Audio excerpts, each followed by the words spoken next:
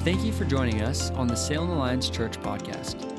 For more information about this podcast and other resources, please visit us at salemalliance.org. This week's message is by Steve Fowler. If you got your Bibles, if you grab them and go to Colossians chapter 4, we're going to be looking at a passage that's written by the Apostle Paul here in a moment, but let me just catch us up on the series we've been in, calling it Own It. We're talking about this mindset shift. There's this principle at work in us. We'll capture it on the screen here, that our standards for what we own are higher than our standards for the belongings of others. We've talked about some examples of that. And we're talking about being an owner, not a renter, when it comes to our faith, that we want to kind of raise the bar in our walk with Jesus. And we talked about owning the church and what that might look like. And owning our faith is about abandonment and allegiance that builds and grows spiritual authority. Owning the church is about being a people of orthodoxy, people of unity, and people of prayer. And today I want to talk about being people who own the mission that Jesus has trusted us with. And another way to look at this is this idea of, similar to a renter mindset, is the idea of being a placeholder. There are people who are engaged in placeholder relationships. They're dating someone. They have a boyfriend or a girlfriend, and they realize this relationship is not going to go any farther, and this relationship is just a placeholder because their head is kind of up, and they're looking to see if there's someone better is going to come along. It's a little bit twisted approach to relationship, but there's placeholder relationships. And there are also placeholder jobs. Meaning I'm in a job and I'm working a job, but I really don't want to be in this job. I'm just doing it to pay the bills, and I'm kind of keeping my head up looking around for something better to come along. And we understand that. But what we're trying to get here in this series is that look, this placeholder mentality, this renter mindset, that if we're going to be here, well, let's be all here. And what would it be like to not just be a placeholder, but the question I'm going to be asking is, am I a placeholder or am I a stakeholder? Meaning, am I invested? Am I taking responsibility? Am I owning this place? So we want to do that with our walk with Jesus. We want to do that with the church family. And we want to talk about owning and being a stakeholder in the mission that Jesus has trusted us with. And the mission, Jesus in Luke chapter 19, verse 10, says really clearly why he came. He said, I came to seek and save the lost. That's why he came.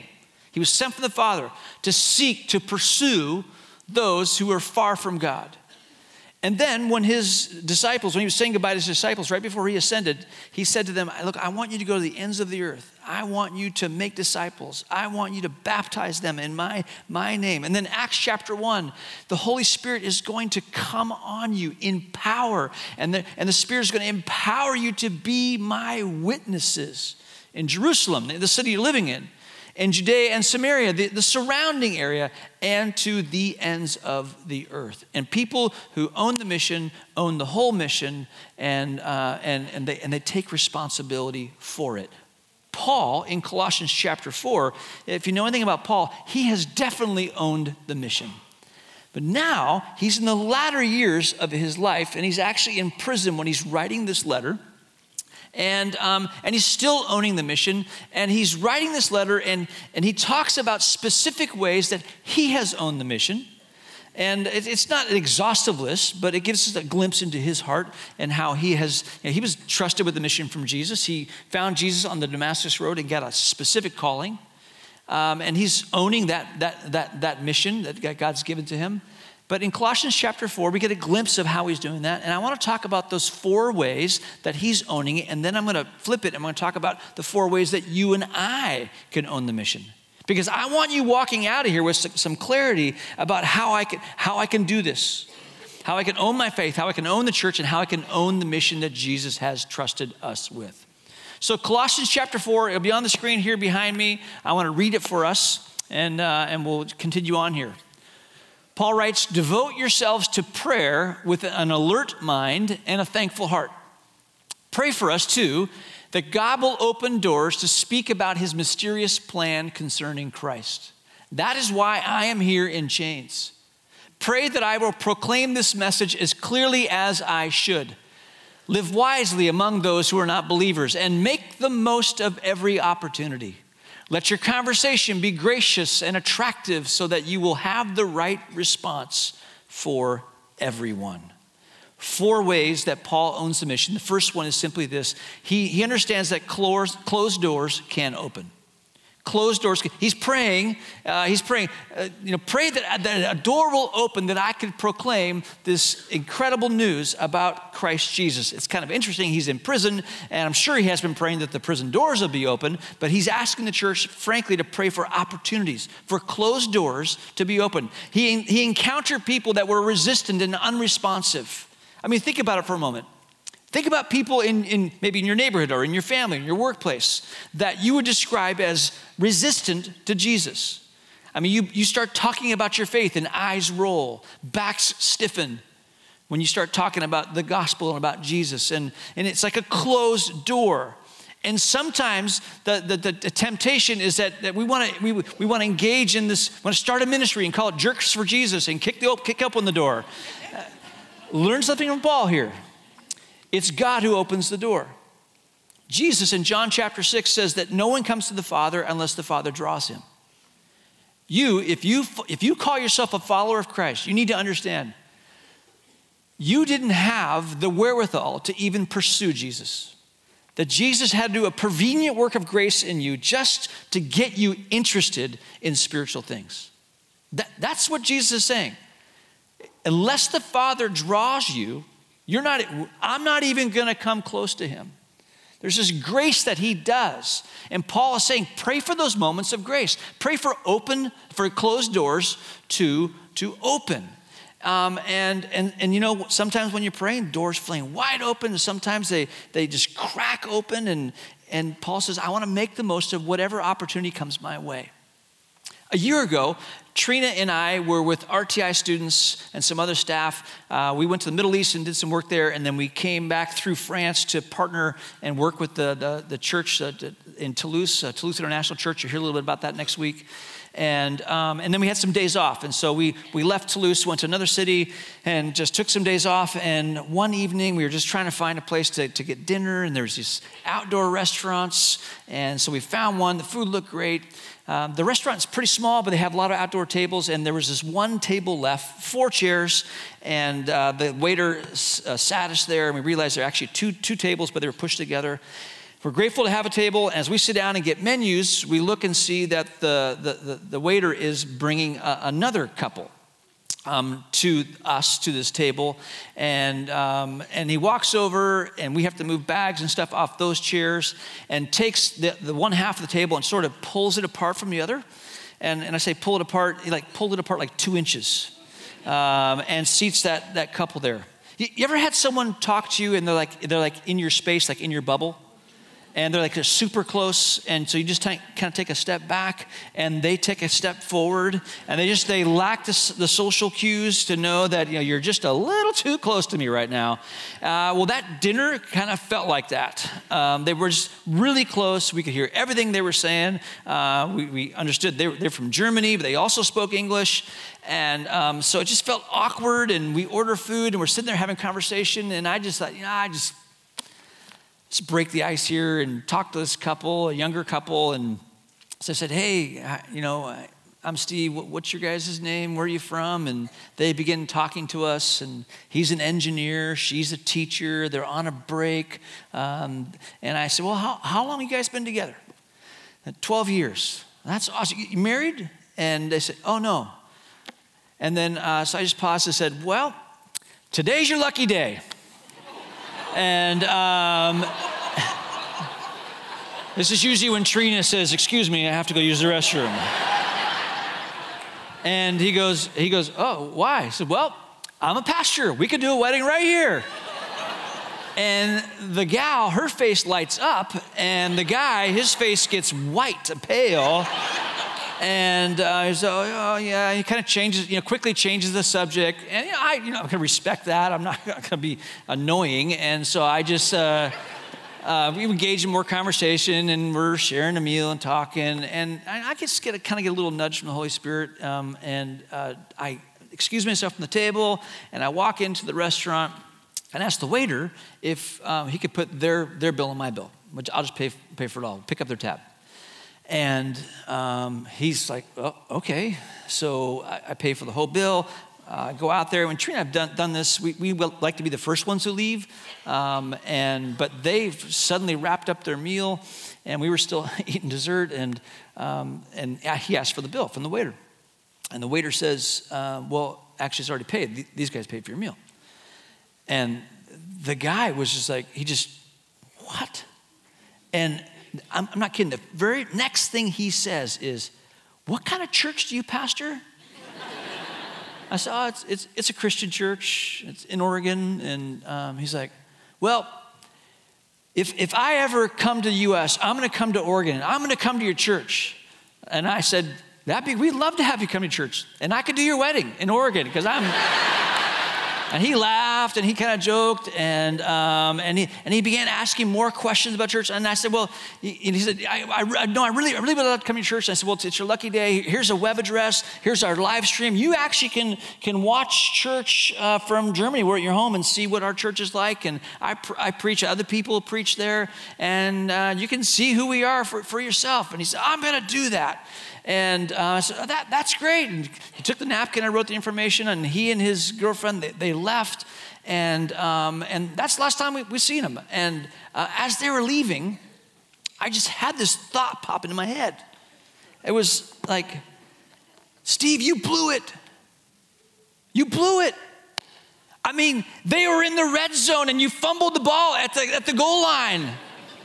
I mean, you didn't explain who Jesus is. You didn't lay out the gospel for them and give an opportunity for them to respond to the gospel. And those were the first thoughts that came into my mind. And then I was like, no. I'm not going to be that annoying person that when the door cracks open, I'm going to stick my foot in it and not let the person close the door. I realized that perhaps in this case, I'm just one link in the chain to someone on their spiritual journey, and I don't have to be the closer every time. That in fact, sometimes our job is to simply pray that closed doors can be opened, put a pebble in someone's shoe, a rock in someone's shoe, so they can begin thinking about what they just heard or what they just experienced. And I'm never probably gonna meet that guy ever again. I don't know if he's watching online. He's ever watched on live stream. If you're watching on live stream, I got good news for you. I could do your wedding. Come to Oregon. I have no idea. But sometimes I think that we see Paul owns the mission. And we get the highlight reel here. We hear amazing stories. But how often did Paul just put a rock in someone's shoe and get them to think? And you and I get to do the same thing, been owning the mission. I simply just been praying that closed doors could be opened. The second thing, I'm not going to spend a bunch of time on the second one. It's simply there's a cost. Realize that Paul is in prison. Okay? He's saying that's why I'm in chains. He's in chains. He's in prison. He's in a cold, dark, dank cell because of his speaking of Jesus. There's a cost in some parts of our world that when you declare that you are a follower of Christ, in some countries, you just disappear. And there's other high costs that people are paying. And for us, typically the cost is a social cost. It's ridicule, perhaps rejection, maybe even a broken relationship. And you need to realize that there is a cost. There are closed doors. There are resistant people. Then God can do a work of grace in their life just like they did a work of grace in our lives. And those closed doors can open, but realize that there is a cost. Third thing I would say is this, that you and I need clarity. I find this fascinating. I find it fascinating that Paul is saying, hey, pray for open doors. I'm a prisoner in chain, and pray that I could proclaim the gospel as clearly as I should. And I read that and I go, dude, you wrote most of the New Testament. You wrote the book of Romans. If anybody should be clear on the gospel, it'd be you, right? It'd be Paul. And I don't think Paul is saying, pray that I remember the gospel. I don't think he's saying that. I think what he's praying is there are moments where I encounter people, and people from various backgrounds, different experiences. In some cases, really great experiences. In other cases, very traumatic experiences. And I want to be sensitive, and I want to be a person who can speak clearly to that person in that situation and do it in such a way that I don't put hurdles and obstacles in front of them. So pray that I can proclaim the gospel clearly. This very simple gospel of a God who's reconciling men to himself through his son Jesus. That Jesus, he goes to the cross for us because we owe a sin debt. He goes to the cross and pays that sin debt for us. And not only that, he's put in a grave, and the grave can't hold. He conquers death. He's resurrected, which is a picture for all of us that the grave will not be able to hold us either for anyone who's in Christ. It's this simple, beautiful story of what Christ has done for us. And you and I need to know how to proclaim that with clarity. So, put this date on your calendar, November 16th. Save the date, because we're going to do a morning where that's just going to be the sole focus. We're going to practice clarity because we want to own the mission. We're going to be placeholders, or are we going to be stakeholders? Are we going to understand that we can pray and closed doors can open, knowing that there is a cost, but understanding that clarity is of utmost importance. And the last thing I would say that in Colossians 4, how Paul owns the mission is that he just challenges us. You and I need to be challenged. Let me read this again for us. Listen to what Paul says. Live wisely among those who are not believers, and make the most of every opportunity. Let your conversation be gracious and attractive, so that you will have the right response for everyone. You and I need to rise to the challenge of owning the mission. And Jesus tells a story. It's a pretty shocking story. It's found in Luke 16. Let me just read it to you of why this is so important. Jesus says, there was a certain rich man who was splendidly clothed in purple and fine linen, and who lived each day in luxury. At his gate lay a poor man named Lazarus, who was covered with sores. As Lazarus lay there longing for scraps from the rich man's table, the dogs would come and lick his open sores. And finally, the poor man died and was carried by the angels to sit beside Abraham at the heavenly banquet. The rich man also died and was buried, and he went to the place of the dead. There, in torment, he saw Abraham in the far distance with Lazarus at his side. The rich man shouted, "Father Abraham, have some pity. Send Lazarus over here to dip the tip of his finger in water and cool my tongue. I am in anguish in these flames." But Abraham said to him, "Son, remember that during your lifetime you had everything you wanted, and Lazarus had nothing. So now he is here being comforted, and you are in anguish. And besides, there is a great chasm separating us. No one can cross over to you from here, and no one can cross over to us from there." Then the rich man said, "Please, Father Abraham, at least send him to my father's home, for I have 5 brothers, and I want him to warn them, so they don't end up in this place of torment." But Abraham said, "Moses and the prophets have warned them. Your brothers can read what they wrote." The rich man replied, "No, Father Abraham, but if someone is sent to them from the dead, then they will repent of their sins and turn to God." But Abraham said, "If they won't listen to Moses and the prophets, they won't be persuaded, even if someone rises from the dead." Jesus foreshadowing his own overcoming of the grave and the fact that people would resist and reject him. Friends, you and I rising to the challenge of owning the mission can change someone's forever. Do you realize that? That you and I rising to the challenge of owning the mission, being a stakeholder in the mission that Jesus has trusted us with, has the ability of, by God's grace, by the power of his Spirit, of changing people's forevers. Destinies can be changed in a moment. When we're praying open doors, when we understand there is a cost, and we have clarity and we rise to the challenge. And destinies can be changed in that moment.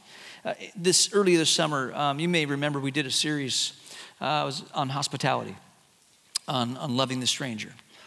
At the very beginning of that series, Trina got a call, and it was from a friend, and they had there was a friend of that friend who they're in med school and they're doing a rotation. And this person's rotation was in Salem and they needed a place to stay. And so she texted me and said, hey, do you know of any place someone can rent a room? And I responded and said, well, we're doing this series on taking the stranger in. Maybe we should do what I'm telling people. And we're like, okay. So we had a little interview and said, yep, we're going to do it. And so this young woman moved in our house. Funny thing is that she actually moved in our house when we were in the Middle East doing the Middle East Field Forum. So she was in our house for 2 weeks before we got back. My aunt lives across the street, so we figured we'd get a report at some point. Went totally awry.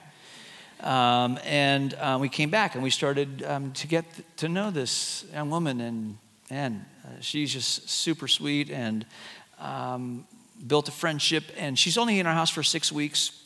And it's coming down the stretch. And we've had conversation and some significant conversation that she has initiated. And then this, about a week and a half ago, it's her last night at the house. And we're having dinner at the bar in our kitchen. And I get to talking to her. And I just kind of feel like there's maybe some freedom. So I just asked her, can I explain to you kind of why I do what I do? And so I talked about the gap, the chasm, as Jesus says. He told the story. And how people, there's a gap between where they're at and where God is. And God sent his son Jesus to close that gap. And I drew some pictures and super simple. I am not an artist. And I gave it to her. And I said, she's got another rotation at another hospital in the area. So she's coming back to our house in January. And I said, maybe when you come back in January, I could tell you how to close that gap. And how you could know that you are that you're good with God. And I paused, and she looked at me and said, "Can I do that now?" And I said, "Oh, absolutely, absolutely."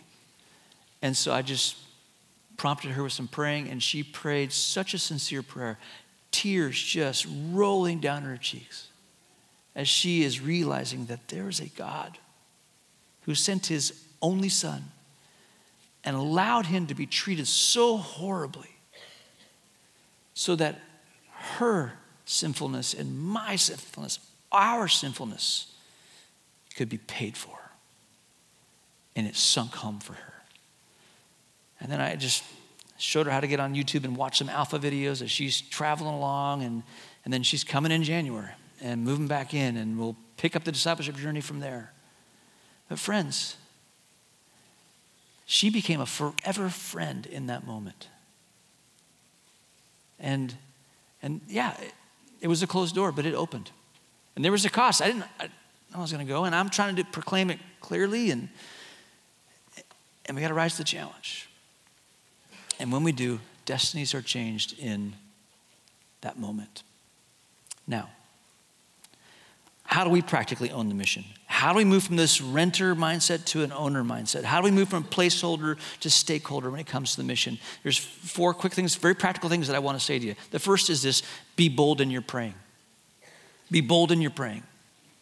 And what I mean by this is, remember now, closed doors can open, and we're not called to kick doors open. We're called to pray and ask God to open those doors. One of the ways that I do that is I simply pray scripture for people who don't know Jesus. Here's an example, 2 Corinthians chapter 4.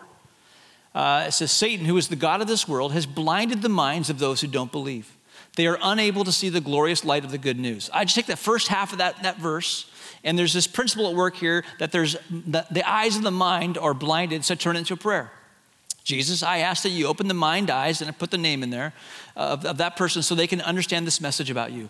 Jesus, I ask that you would open the mind eyes of Susan so that she could understand this message, because there's a spiritual battle going on to keep her eyes blinded so she might not understand, so that she might not be able to enter a relationship with Jesus. You put your friend's name in there, and you can pray this. You can boldly pray this over someone. John chapter 16, verse 8, Jesus says, and when he comes, speaking of the Holy Spirit, when he comes, he will convict the world of its sin and of God's righteousness and of the coming judgment. The world's sin is that it refuses to believe in me. Turn that into a prayer. Here's what it could look like. Holy Spirit, I ask that you convict, put the name in there. I ask that you would convict Susan, or you can convict Jeff, of their sinfulness. Convince them of Jesus' righteousness and their need for him. And we can be bold in that praying. Praying for family members or people in our neighborhood, people in our workplace, people that we've encountered. And we can also do that because we want to own the whole mission, Jerusalem, Judea, Samaria, and the ends of the earth. You may have noticed that when you came in on this side of the lobby, we have all kinds of pictures of our international workers. And below them are prayer cards. Look like this one. This one here is one of our international workers in the Middle East. And there's a name there. There's specific prayer requests on the back. And I mean, am I a placeholder or a stakeholder? And I believe that if we're going to be stakeholders, then we need to pray for our international workers who find themselves in very difficult places.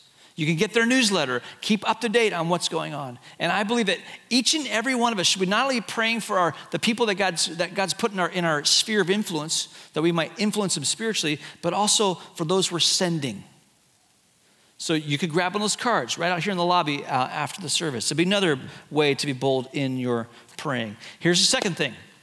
Be bold in your invitations. Invite your friends who don't know Jesus, who are far from him, to places where they might encounter and hear about Jesus. A great example, that would be church. Here's what happens when you invite your friend to church. You start to suddenly see church and what we do through their eyes. And you're sitting there and you go, oh, Steve, please don't say that. Don't talk about hell. Ugh. It's like, we're preaching on demonization? Really? With my friends here?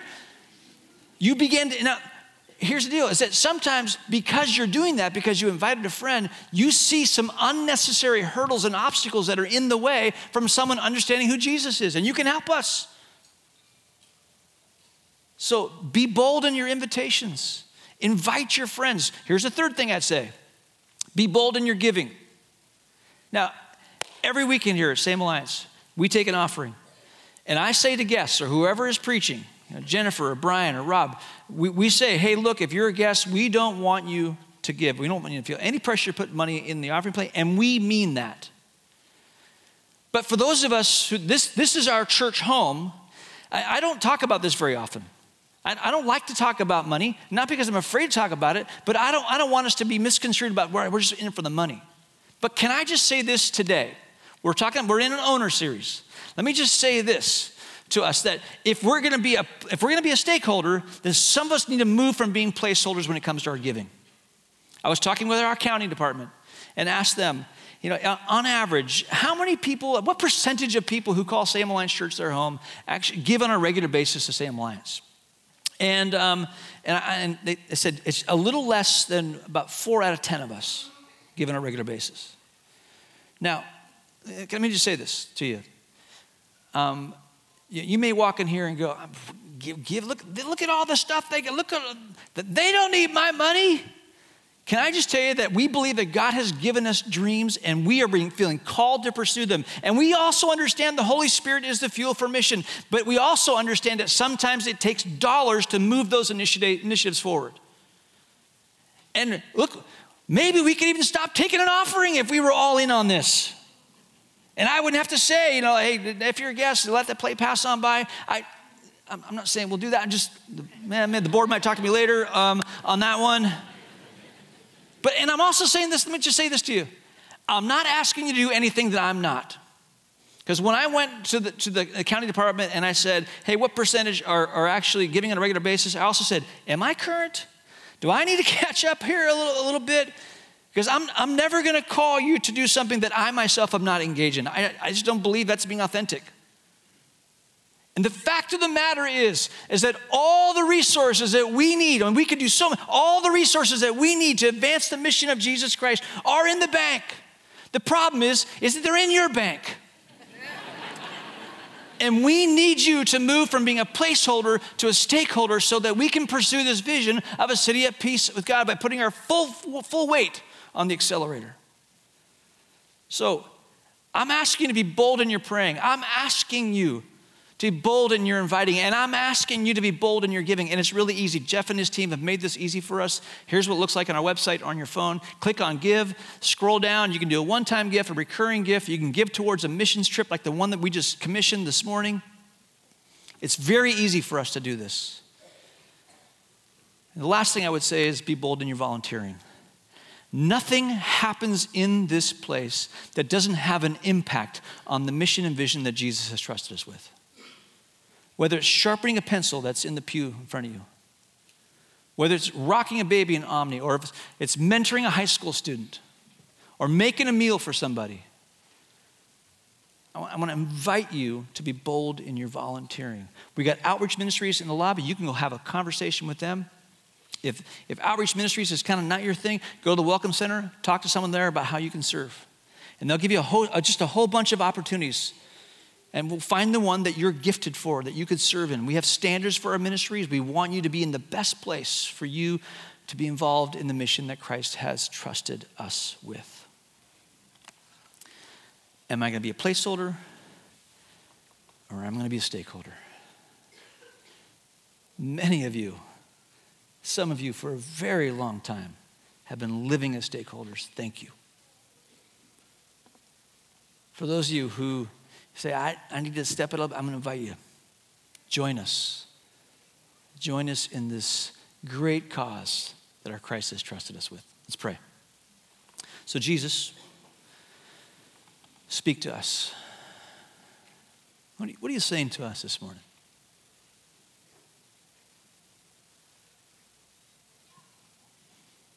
What's the response you want from us?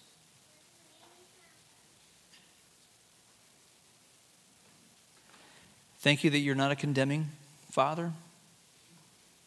You're kind. So we just silence shaming voices in Jesus' name. And thank you that you invite us. You love us. And we love you. Empower us, Holy Spirit, to make the name of Jesus great. Amen. Thank you for joining us on the Salem Alliance Church podcast. We are a community of believers located in downtown Salem, Oregon, and we are passionate about our city being a city at peace with God. If you have a request that we could pray for, please email us at prayers@salemalliance.org. If you'd like more information about this podcast or other resources, please visit us at salemalliance.org.